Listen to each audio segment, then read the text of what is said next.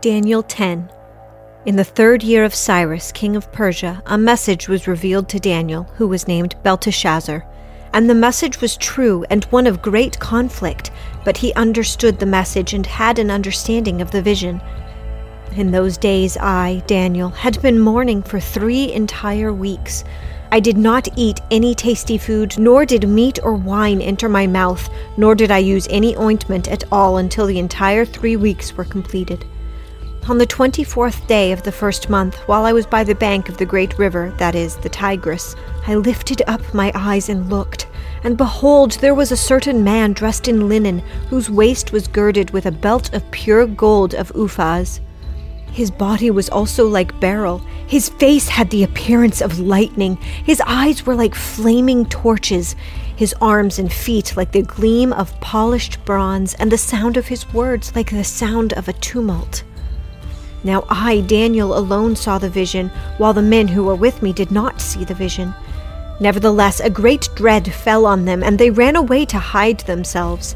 So I was left alone and saw this great vision, yet no strength was left in me, for my natural color turned to a deathly pallor, and I retained no strength.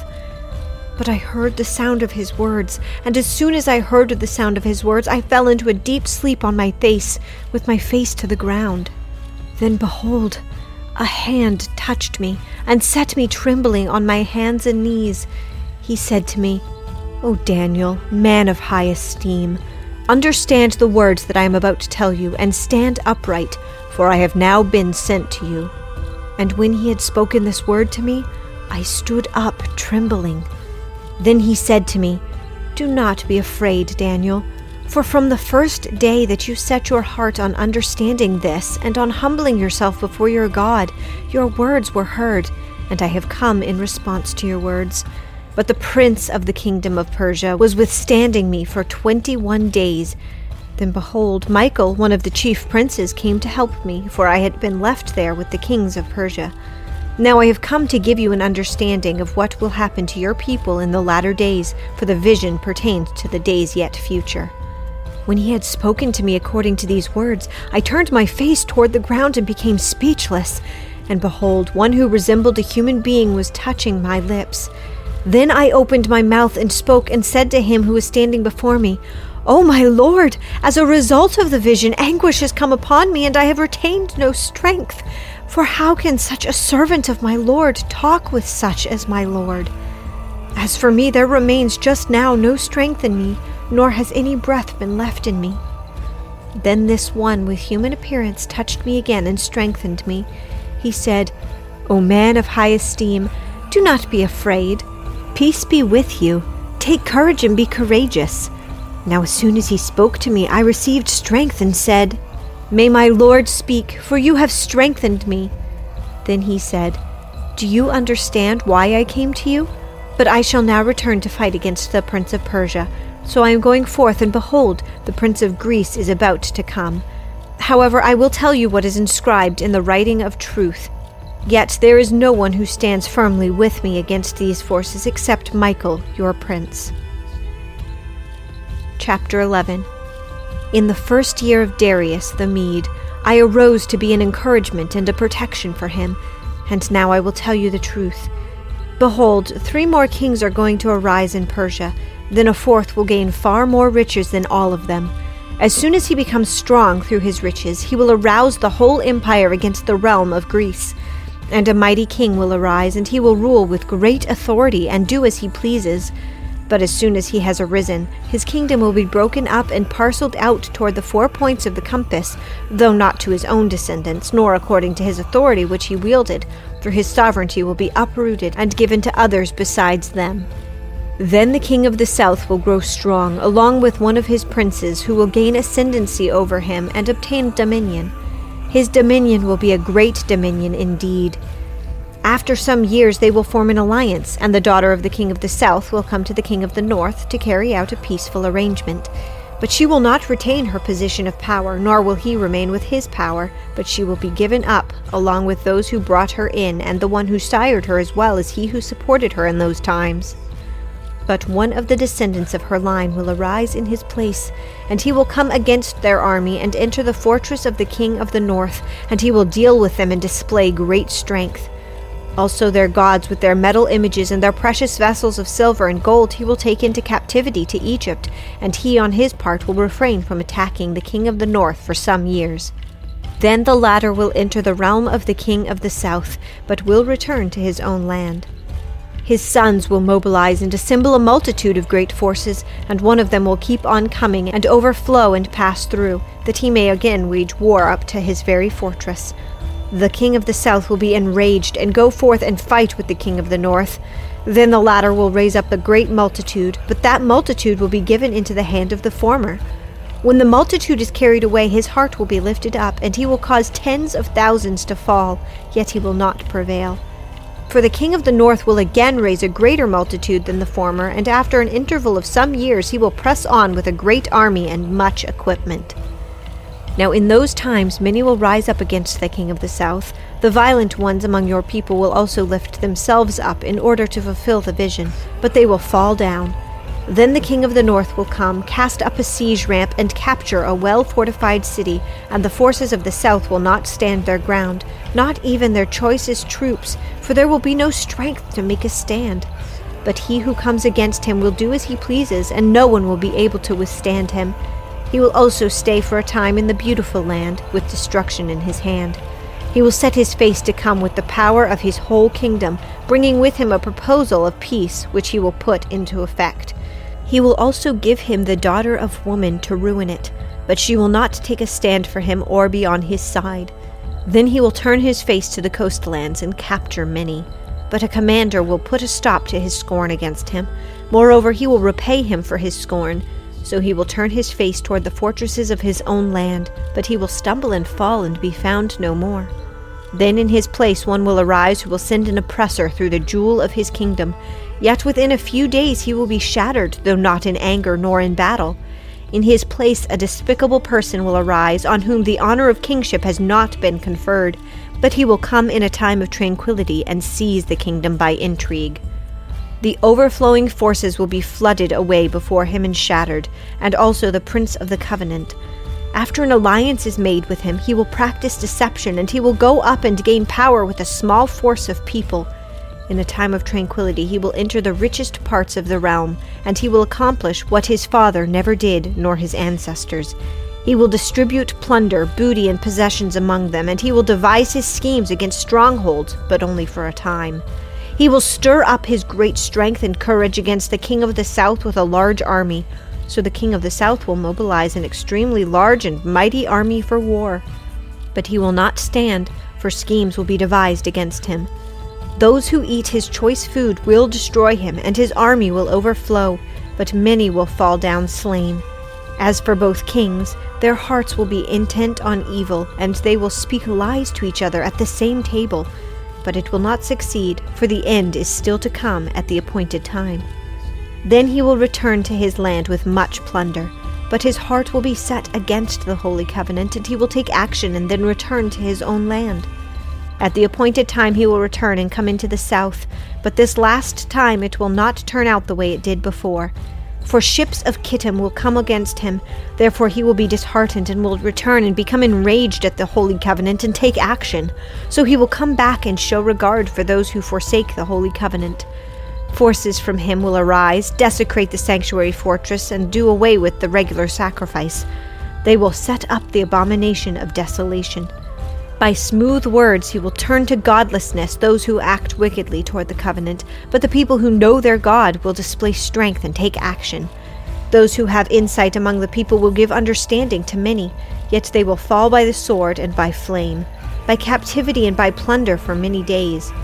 Now when they fall, they will be granted a little help, and many will join with them in hypocrisy. Some of those who have insight will fall, in order to refine, purge, and make them pure until the end time, because it is still to come at the appointed time.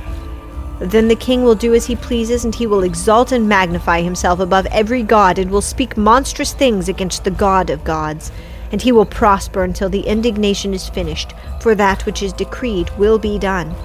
He will show no regard for the gods of his fathers or for the desire of women, nor will he show regard for any other god, for he will magnify himself above them all.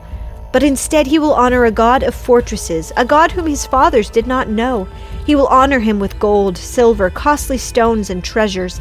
He will take action against the strongest of fortresses with the help of a foreign god. He will give great honor to those who acknowledge him and will cause them to rule over the many and will parcel out land for a price. At the end time, the king of the south will collide with him, and the king of the north will storm against him with chariots, with horsemen, and with many ships. And he will enter countries, overflow them, and pass through. He will also enter the beautiful land, and many countries will fall. But these will be rescued out of his hand: Edom, Moab, and the foremost of the sons of Ammon. Then he will stretch out his hand against other countries, and the land of Egypt will not escape. But he will gain control over the hidden treasures of gold and silver, and over all the precious things of Egypt, and Libyans and Ethiopians will follow at his heels.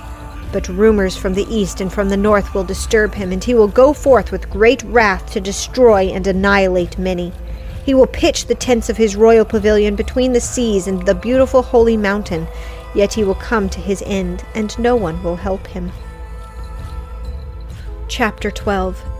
Now at that time Michael, the great prince who stands guard over the sons of your people, will arise, and there will be a time of distress such as never occurred since there was a nation until that time.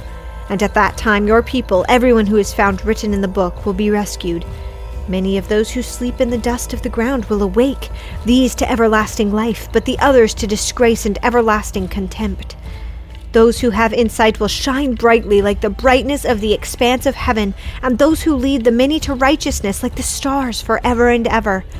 But as for you, Daniel, conceal these words and seal up the book until the end of time. Many will go back and forth, and knowledge will increase. Then I, Daniel, looked, and behold, 2 others were standing, one on this bank of the river, and the other on that bank of the river. And one said to the man dressed in linen, who was above the waters of the river, "How long will it be until the end of these wonders?" I heard the man dressed in linen, who was above the waters of the river, as he raised his right hand and his left toward heaven, and swore by him who lives forever that it would be for a time, times, and half a time. And as soon as they finish shattering the power of the holy people, all these events will be completed. As for me, I heard but could not understand, so I said, "My Lord, what will be the outcome of these events?" He said, "Go your way, Daniel, for these words are concealed and sealed up until the end of time. Many will be purged, purified, and refined, but the wicked will act wickedly, and none of the wicked will understand, but those who have insight will understand. From the time that the regular sacrifice is abolished and the abomination of desolation is set up, there will be 1,290 days. How blessed is he who keeps waiting and attains to the 1,335 days. But as for you, go your way to the end, then you will enter into rest and rise again for your allotted portion at the end of the age." John 20. Now on the first day of the week, Mary Magdalene came early to the tomb while it was still dark, and saw the stone already taken away from the tomb. So she ran and came to Simon Peter and to the other disciple whom Jesus loved, and said to them, "They have taken away the Lord out of the tomb, and we do not know where they have laid him." So Peter and the other disciple went forth, and they were going to the tomb. The 2 were running together, and the other disciple ran ahead faster than Peter and came to the tomb first. And stooping and looking in, he saw the linen wrappings lying there, but he did not go in. And so Simon Peter also came following him and entered the tomb. And he saw the linen wrappings lying there, and the face cloth which had been on his head, not lying with the linen wrappings, but rolled up in a place by itself. So the other disciple who had first come to the tomb then also entered, and he saw and believed. For as yet they did not understand the scripture that he must rise again from the dead. So the disciples went away again to their own homes, but Mary was standing outside the tomb weeping. And so as she wept, she stooped and looked into the tomb, and she saw 2 angels in white sitting, one at the head and one at the feet, where the body of Jesus had been lying. And they said to her, "Woman, why are you weeping?" She said to them, "Because they have taken away my Lord, and I do not know where they have laid him." And she she said this, she turned around and saw Jesus standing there and did not know that it was Jesus. Jesus said to her, "Woman, why are you weeping? Whom are you seeking?" Supposing him to be the gardener, she said to him, "Sir, if you have carried him away, tell me where you have laid him, and I will take him away." Jesus said to her, "Mary." She turned and said to him in Hebrew, "Rabboni," which means teacher. Jesus said to her, "Stop clinging to me, for I have not yet ascended to the Father, but go to my brethren and say to them, I ascend to my Father and your Father, and my God and your God." Mary Magdalene came, announcing to the disciples, "I have seen the Lord," and that he had said these things to her. So when it was evening on that day, the first day of the week, and when the doors were shut where the disciples were, for fear of the Jews, Jesus came and stood in their midst and said to them, "Peace be with you." And when he said this, he showed them both his hands and his side. The disciples then rejoiced when they saw the Lord. So Jesus said to them again, "Peace be with you. As the Father has sent me, I also send you." And when he had said this, he breathed on them and said to them, "Receive the Holy Spirit. If you forgive the sins of any, their sins have been forgiven them. If you retain the sins of any, then they have been retained." But Thomas, one of the 12, called Didymus, was not with them when Jesus came. So the other disciples were saying to him, "We have seen the Lord." But he said to them, "Unless I see in his hands the imprint of the nails, and put my finger into the place of the nails, and put my hand into his side, I will not believe." After 8 days his disciples were again inside, and Thomas with them. Jesus came, the doors having been shut, and stood in their midst and said, "Peace be with you." Then he said to Thomas, "Reach here with your finger, and see my hands, and reach here your hand and put it into my side, and do not be unbelieving, but believing." Thomas answered and said to him, "My Lord and my God." Jesus said to him, "Because you have seen me, have you believed? Blessed are they who did not see and yet believed." Therefore many other signs Jesus also performed in the presence of the disciples, which are not written in this book. But these have been written so that you may believe that Jesus is the Christ, the Son of God, and that believing you may have life in his name.